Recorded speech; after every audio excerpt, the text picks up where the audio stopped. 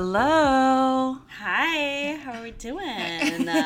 Welcome to Say Smut, a literary podcast for readers and non-readers, and you might not recognize the voice on the other end of the microphone. This is Hope and I's friend, Liz, who is a very big reader like me, and while Hope is going through some really big life changes right now, we are taking a hiatus for the month of August, so we decided to do some mini episodes in the meantime. I am so sorry if anybody hears my cat just absolutely screech in this podcast because for some reason my cat has a vendetta against Liz, and Liz just wants to love on Luca. So if anybody hears meows, no, you didn't. No one heard it. But welcome, Liz. Thank you for coming. Thanks for having me. I'm so excited to be here. Well, Liz, I have read 66 books this year. How many books have you read? 46. Okay, so Look at us. We're a little over halfway done with the year. And we are psychotic and have read that many books, but we thought we'd count down our top 5 reads of the year so far, and then also talk about what maybe was a disappointment and what was actually surprisingly good, and then what we're looking forward to for the upcoming couple of months as we head into winter, which is like really oh my gosh, depressing. Yeah. So to start off, we're going to do our number 5 slots. And at number 5, I have A Dowry of Blood by S.T. Gibson. Now this, for reference, I tend to read a lot of fantasy and romance, both separately and combined. This is oddly smutty. If you want kind of like a historical vampire, Dracula, if he got a wife and then started collecting wives and then the wives rebel against him. Okay, slay. Yeah, so it's a little polyamorous smutty, but it also is really interesting because it's written as if it's a letter to Dracula. And so they never actually say the word Dracula. She's always referring to him as you, like almost as if the reader is him. So it's a giant letter to him. And it's very good because there are a lot of aspects of it, including the idea of having a very emotionally abusive relationship. And so it is a little feminine ragey, which I like. I love so feminine rage. I just like how it's written, and I like that it's such a unique idea. So that's my number 5. Add that to my purchase list. Yeah, for sure. What's your number 5? My number 5 is Happy Place by Emily Henry. It's like, you don't want to put it on the list because it's like such a popular book, but it was so good. It was, I think, her best book yet. It's like a hug inside a book. Besides the cover being fabulous and pink, I thought that she did a great job with character development, besides just the relationship, and I feel like people might find some of her writing cheesy, but I laugh out loud, literally. Well, I actually have this on my honorable mentions list. Spoiler alert. Spoiler. I have this on my honorable mentions list because a lot of this has to do with internal dialogue. And I think, when we talk about things getting shifted into a movie, I don't know how you would make this into a movie because it's so much about, she's been with her fiance for 10 years. Has this group of best friends that do the same thing every year, go to the same coastal town and go on vacation. And it's kind of like, how do you grow up with the people you love? Right?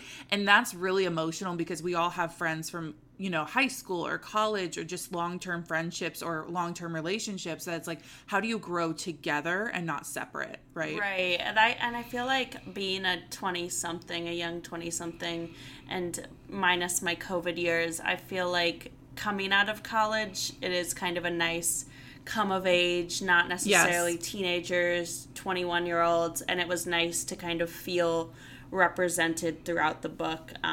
It was very complex, and I really liked it. So it might be cheesy, but it's a good one. It's a good one. Yeah. I like it. So at my number 4 spot, I have Emily Wilde's Encyclopedia of Fairies by Heather Fawcett. This, first of all, the cover is absolutely Beautiful. stunning. And plus, if you get the real hardcover book, there's something about how it feels that's really just feels rich. I don't know. I thought it was like I didn't think it was a real book. I thought it was like a sticker book. Yeah, it looks like a sticker book almost, but it's written as if it's research notes. It's set during the turn of the century into the 1900s. And this female researcher who's 30 years old, which if we're talking about like representation, a lot of people feel like, especially in fantasy, there's not a lot of representation for women who are older. Right. Instead of like the 19, 20-year-old main female characters. Yeah. So this female character is 30 years old. She's so socially awkward. She kind of doesn't care though. She's kind of like, I don't care if people don't like me. I just want to do my research on fairies. And so they're in Europe. Really? Yeah, they're in Europe, and she goes to a remote destination to research this certain type of fairy. And her kind of frenemy coworker shows up, and he is like kind of a ditz. He's like very funny and very interesting, but he's a little self-centered, but in a funny way, like not in a douchey way. And they just get into shenanigans together. It's the first of, I think, what's going to be 3 books. I actually got an arc of the second book that comes out in January. It's also excellent, but it's written like research notes. So she kind of talks to you as if she's like writing down her thoughts and notes, and she's addressing what day it is and what she took away from the day. And so it's very, very interesting, well written, kind of like the last book I mentioned, where it's just a different writing format. Yeah. So anyway, it's a really great adult fantasy book. Okay, that's so interesting. What's your number 4? My number 4, there's a Luca hair in my mouth, is The Invisible Life of Addie LaRue. Oh. I don't know if this is on your list or not, but it's on my honorable mentions. Oh my gosh. This was fabulous. It's kind of one of those classics similar to an Emily Henry or a Tessa Bailey type of book, but not romance.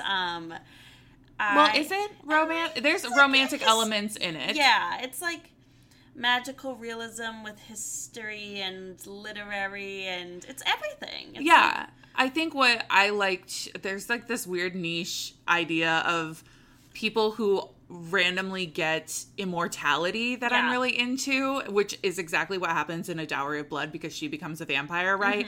And then that's what happens to Addie LaRue, is she ends up living forever, except for no one can remember her name. Right. And so no one remembers her, so she lives a very lonely life. So it's her going throughout history in this lifestyle, and then she meets somebody who does remember her. So it was fabulous. It was I really like details of like, okay, but why did that happen, or how did, and they do a good job of kind of explaining, you know, if she leaves a room and what happens. And I just really liked that the writing, even though a lot of people think it's very wordy or it keeps going on, I skim, so it was perfect for me.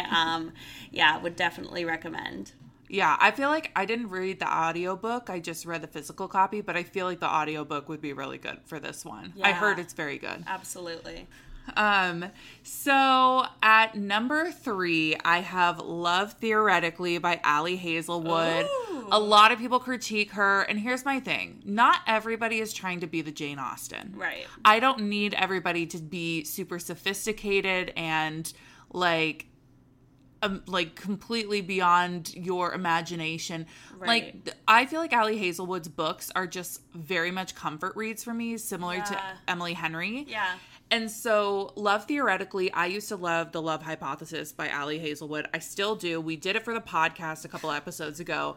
But Love Theoretically has now surpassed that for me. I think it's way deeper. It's about a girl who does fake dating to make some money. There's no extra handsy things in her fake dating. She's literally just a fake girlfriend for people. And she dates this guy whose brother absolutely hates her, apparently. And then she goes to get a job at MIT, and he's on the hiring board. The brother is on the hiring board. Okay. And she has lied about a lot of things in her life because she's trying to fill a persona for her clients. And so she was supposed to be a librarian, and now she's showing up at MIT trying to be like essentially a physicist. Oh no. And if you guys watched Oppenheimer and they were talking about like people who do theory versus experimental physics. That word. I'm not a scientist. We don't do that. So if you watch that, it's very much like he's an experimentalist. She is theorist, and so they kind of are at odds. But there's this whole deeper layer about who she is, and like, is she always putting on a front for everybody else? So I just really loved it. It felt way deeper than her other books. Okay. And also the main male character, it's kind of like he gets hooked on her and he never falters. It's you, and I don't need to look anywhere else. And I love a strong male. Tessa Bailey has been doing it lately. And he's a blonde. So like, when has ever the male, like, love interest, that's a male, been a blonde, because they're always dark haired, but Ken. Yeah, always Ken. He's just Ken. What's at your number 3? My number 3 is Tomorrow and Tomorrow and Tomorrow by Gabrielle Zevin. This book was also another nice big hug. It was, it kind of spans 30 years of these two best friends who become kind of estranged and then reunite as adults to create these video games, kind of in the up and coming time, I think in the 90s up until the 2000s. So it was fabulous. They're both very deep characters. I didn't love, like, sometimes when you rate on Storygraph, you're like, did you love the characters? And honestly, no, not the two main ones, but it was an integral part to the story, and it just goes through a lot of arcs. There's some different parts where one chapter is written as a video game. I don't know. I loved this book. I had a note on it that I've lost. Hold, please. I feel like there was a lot of casualness of diversity and bold thoughts throughout the book, and especially in a time of like the 90s. Obviously, this is a book from now, but it was nice to see it represented, and it was slow and just a very melancholy vibe the whole time. And if you want a book to read on a, rainy day and you want to cry a little, this is your book. I just hear great things about it, but no one gives me details about why they love it. They're just like, oh, it's just a mood. Like, it's just good. And so I never feel like I can fall into it and get excited about it. Yeah, and if you love video games, I think, like, it doesn't go super in depth with it, but I think, like, it gives the nostalgia of, like, the 90s, video game vibes, like the Nintendo 64 and everything. Mm-hmm. So it's also a hug, but it's like a sad hug. It's like someone just died and you want to feel sad. So whenever you're ready for it, it's sad vibes. Book. Okay. Well, I'm not going to go very optimistic in my second one. My number 2 is Clytemnestra by Costanza Casati. I hope I'm saying that correctly. My friends know I love Greek mythology. It's very much my thing. This is a great Greek retelling. Clytemnestra is the sister of Helen of Troy. Mm-hmm. And so she is the daughter of a very powerful king, and she kind of falls in love with this very suave guy, and has a baby with him, and there are a lot of triggers, but these two brothers come into town and they're trying to redeem their family name. So the father allows this man to kill his daughter's husband and child. So he can take her as the wife. He can take Clytemnestra as the wife. So yeah, of course, that's how it works. It's really messed up, and like definitely check triggers. But if you want a good female rage, she then spends years like plotting her revenge on her new husband, and is like, she has other children, obviously, and like, how does she care for those children because of how she's been scorned? And it's very much like, what would you do in the morality of these situations, right? Mm-hmm. Given who your family is and given the societal complexes of where you are, and so it's very introspective. I felt like the whole time I was like raging with her, but I was also like, well, what else can she do? She's a woman living in this society, Yeah. So, if it's very consumable too. It's not like insane mythology where you're like, I don't know what's happening and like all these words are confusing. They write it very modern. Right. So definitely, if you want a female rage, check trigger warnings on that one. Love. What do you have as your runner-up? My runner-up, I feel like you've read all of my books, is One Last Stop.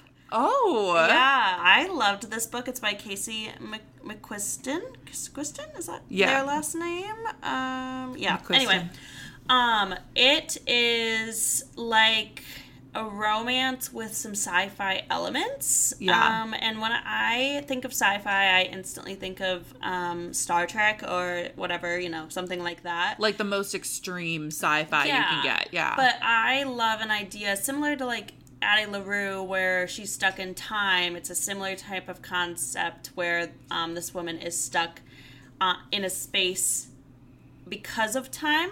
Like, she's stuck on the train, and this other main character tries to help her get out of there. And it's good banter, and it's funny and light, but also deep and very consumable, little horny. So yeah, a little horny. Little horny. We did it on the podcast, so if you didn't listen to that episode and you want to, Hope, that was probably Hope's favorite. That's hilarious. From what I know so far. So she loves that one. If you've ever been dreaming of getting finger banged on a train, that's your book, babe.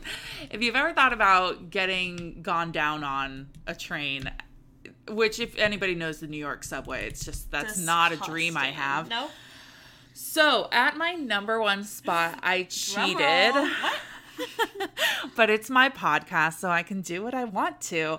I chose a duology, so both books. The Secretly Yours and Unfortunately Yours by Tessa Bailey. So here's the thing. I don't know what it is about Tessa Bailey's books. I don't know if they have crack in it. I don't know if they are just... She can take my money. She can literally... I will buy anything she sells at this point. There's something about it that's very comforting. Yeah. That I was talking about, like, with Ali Hazelwood. Yeah. But here's the thing. The thing about rom-coms is that they have to have, even if you're watching a movie rom-com, they have to have those, like, extreme situations that are so cuckoo. Right. You would never expect them to happen in real life. And you're like, this isn't realistic. Yeah. Like, this wouldn't happen. That is her books. Like, these people are getting in situations you would never expect. And so both of them, one of them is a woman who falls in, it's like her old crush from high school is back in town, and so she leaves him anonymous letters.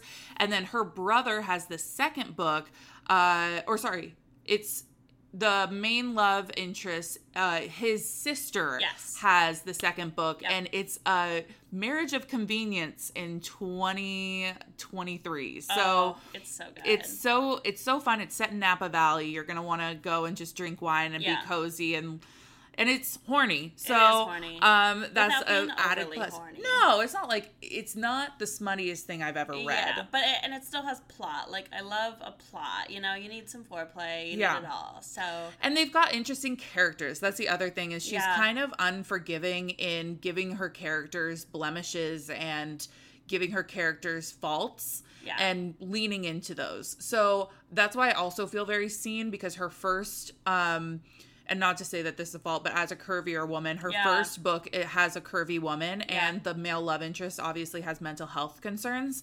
Yeah. And then second book, I mean, same. It's the whole package. And then the second one, like, the woman is having some issues with, alcohol, and like, not necessarily that she's an alcoholic, but like, I've also struggled with alcohol, and so like, there's all these things that are just slightly like, here's my thing that makes me a little different, and I'm just gonna lean into it. So that's why I think I fell in love with those books, and again, they feel like a hug to me. So. Yeah, same. They are on my honorable mentions, so specifically Unfortunately Yours. Yeah. What's your number one? My number one is Dark Matter by someone. I think it's a man, actually. Blake Crouch. Yeah. I don't think I have a single man on my top. It's a little shocking to me. But this book is like Interstellar mixed with Mr. Mises from Rick and Morty. I don't know if this audience will even have watched Rick and Morty. It's a sad time in my life that I did. But basically, Mr. Mises is like this guy that you hit a button on a box, and he comes out to help you solve a single problem. Like, I need to fix my oven. But then in the show, Mr. Mises is asked to fix the dad's golf game, but it's unfixable. So then he keeps getting more Mr. Mises to help him with the box, and there's a bunch of them. So that's all I'm going to kind of say. Like, it's another time travel-y sci-fi book without being Star Trek, and it is so good. I loved a lot about it, but specifically... Oh, I was going to read my review. I wrote so good. But specifically, the characters were great, and I think the complexity that the author put into the then and now and just kind of how the worlds worked and interchanged was very interesting. So if you want a sci-fi book that's, you know, relatively sci-fi, it's great. I remember when you were reading it and you were like telling me, obviously I need to turn my freaking notifications off. Like, you were telling me all about it, and I felt like my mind couldn't keep up. But it's one of those that, like, if you were in it, if you went down that rabbit hole, it would be like, oh my gosh, my mind can't stop thinking about this concept, right? Yes, yeah. I think I thought about it for, like, days after, and I still think about it, so... Well, there you go. We've got kind of a slew of options. Yeah. We've got fantasy and sci-fi and contemporary and romance, and... We got it all. We've got it all, but I have honorable mentions because, like I said, this is my podcast, so I can do whatever I want. So one of my honorable mentions is the Prison Healer series, which is a YA fantasy by Lynette Noni. All I'm going to say is think of the Hunger Games, but if it were fantasy instead of dystopian, and set in a high security prison. Ooh. So that's one of them. Then I have Done and Dusted by Lila Sage, which is a brother's best friend Western romance. I did it for the podcast, so if you don't necessarily read, you can hear all about it there, and it's a little smutty. I had Happy Place that you just mentioned. I also had the Fable series, which is a YA fantasy from Adrienne Young. It's essentially fantasy and pirates. So who could ask for more? And there's like, it's such an easy, quick read. And she's done a couple spin-off books. So it was just really fun to quickly read through those. The Kiss Quotient. Yeah. Yep. The Kiss Quotient by Helen Huang.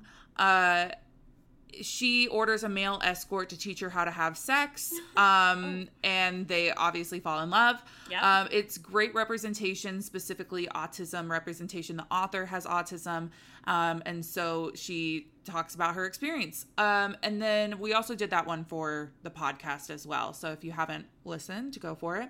I had The Invisible Life of Addie LaRue. That you mentioned. And then the last one is The Boyfriend Candidate by Ashley Winstead.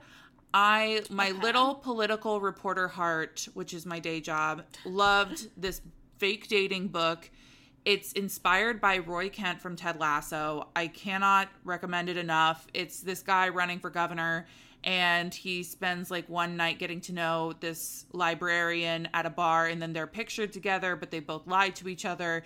And so now they're stuck in a relationship while he's campaigning. So very, very fun. What are your honorable mentions? Oh, man. I have a few as well. I have romantic comedy. This was fabulous. It is about an SNL writer who's she's older, single. She's not like the hottest or cutest or whatever. It's really good. COVID is mentioned in the plot, but it actually added to the plot, and because they lived through it, but it didn't subtract, which, when I read the word COVID, I was about to DNF. I think a lot of people feel that way. Yeah, so I will warn you that they mention it, but it's not part of much. It actually adds. Secretly and Unfortunately Yours were on my honorables because, of course, A Perfect Vintage by Chelsea Fagan, I think is her last name. I think this is her debut. It's a romance and a literary novel. She turns an estate into a hotel. It is fabulous. She kind of falls in love, I believe. I have a hard time remembering, but it's a great cover, great book. It was very warm, huggable. One True Loves is a Taylor Jenkins Reid book, but it's really good. Some people either love or hate it. A woman's husband dies, and then she falls for a different guy, and then you find out, this is all on the back cover, I'm not spoiling, and then you find out that the husband is still alive. So it's just a lot of introspective, figuring out what she's gonna do. Don't watch the movie, but read the book. Good to know. The Wishing Game. This almost made my top 5. If you were a Magic Treehouse reader as a child, this book is like, I feel like all my books are warm hugs, but this is definitely one of those. This woman ends up going to her favorite childhood author's island and kind of competing in a game with other people to win his next novel to then publish or do whatever she wants. And it's, she's trying to adopt a child. It's a whole thing. It's very good. It has a little bit of mind games in there. And then my last 2 are thrillers. We've got The Last Flight. 2 women switch places on a flight. They take each other's lives. I literally read it in a night. It was so good. And the last one is Wrong Place, Wrong Time by Gillian McAllister. Interesting. Some people, Sarah, didn't like this book. Some people don't like it because it's very British, and I totally understand. But a woman sees her son kill someone, and then she ends up back in time and kind of has to figure out and put the pieces together. So it's interesting that because I started the book. I DNF'd it, but it works backward. Yeah. So that's the weird thing. And I just felt like the beginning of it was slow for me to work backward because it felt a little repetitive. Right. But then when I read the synopsis later and understanding what happens, I was like, oh shit, that would have been a really good book. Like I would have definitely read that. So I just wish it would have picked up a little more. But yes, I read it for book club. The women in my book club loved it. It was very interesting, especially if you're a parent and you're thinking like, what would I do for my kid? Like, what would I do for my spouse? What would I do in this situation? So very interesting. So I also want to know what your biggest disappointment read this year was. I had on my list Mexican Gothic by Silvia Moreno Garcia. I have other books from her as well. It's been on my shelf since I got back into reading like 3 years ago, and I just haven't read it, so I listened to the audiobook. It is a wild ending, but it was a very slow start, and it was trying to, I think, be atmospheric. I think if you have watched Crimson Peak or the old movie Skeleton Key, it's that idea of an outsider comes to a house that's really spooky and the people inside are being really weird and she's got to figure out what's going on. It was an interesting concept and it kind of just like absolutely flew by the last 50 pages, but it took a lot to build up to it. Yeah. Well, good to know. Take it off my list. Sorry. Not necessarily you should take it off.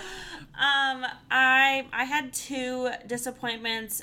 Saint X by, I'm unsure of the author's name. It's already out of my mind. But this is a TV show, and so obviously when something gets made into a TV show and it's, on Amazon Prime or something, it's really well promoted. I just kind of assume it's great. Maybe I have a lot of faith because of Daisy Jones, because that was so good, but this was not it, and maybe the show is better, but the writing was really hard to read. I feel like they wanted to be a lot smarter than I didn't need to read it at that high of a level, and it just didn't really go anywhere. It was a sister goes missing on a family vacation, and the other sister kind of goes, like 10 years later, tries to figure out the crime, but it's very anticlimactic. I pushed through and wish I wouldn't have, so... So what was the second book that you didn't love? And then the other book was The Golden Spoon. This was a debut for this author. Again, I don't have the author's name, but it's an idea of like a thriller mixed with like the Great British Baking Show. And so it sounds like a great concept. Someone dies and in the middle of like the Great British Baking Show, but there were like 7 different points of view. It was very like, first I did this and then I did this. It was just very juvenile. It's very not show and tell. Yeah, it was very juvenile writing. I did finish to the end and the ending was good. But I couldn't deal with some of the characters in the writing, and she's got some things to work on, but the concept was cute. Yeah. Well, I just feel like that's crazy because so many people are into that book. It's all over the place, Yeah. I feel like. Yeah. So I also asked what the biggest surprise read was. I never thought I was going to like a Jojo Moyes book, but I specifically listened to The Giver of Stars by her, and it was so good. Like, first of all, I think it's Julia Whelan that does the voice acting. Course, yeah. And she's phenomenal. And so the voice acting was incredible, but the concept is that these women are in very, very rural America near the Appalachian Mountains, and they are going by horseback, bringing library books to people in the mountains. Aww. And so it's these different women who come from very different lifestyles kind of banding together, and some of them are outcasts. Most of them are outcasts. And so it's just very like female empowering.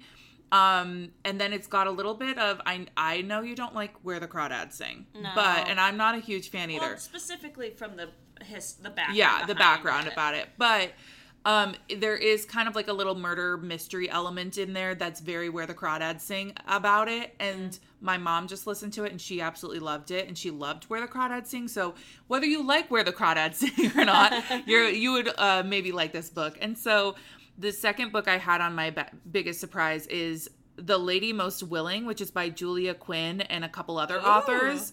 I went through a phase of reading like 16 historical romances, and it was really toxic for me. But this one was so fun. Like, essentially these, I think it's Scottish men, kidnap these women who could be potential wives for this guy who essentially needs to get married to inherit the title.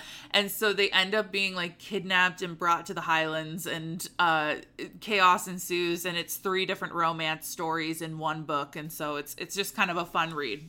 What was your biggest surprise? My biggest surprise was actually Reckless Girls. It's kind of one of those whodunit books, and normally I get, kind of over the type of everyone goes on a vacation and someone dies, what happens? But this one was, phrased a little differently. It's basically these 2 people and 2 women approach them and want to go on like a sailing trip with the guy who's a sailor, I guess, is what you would call him. And they stay at this abandoned island, and then just kind of chaos ensues.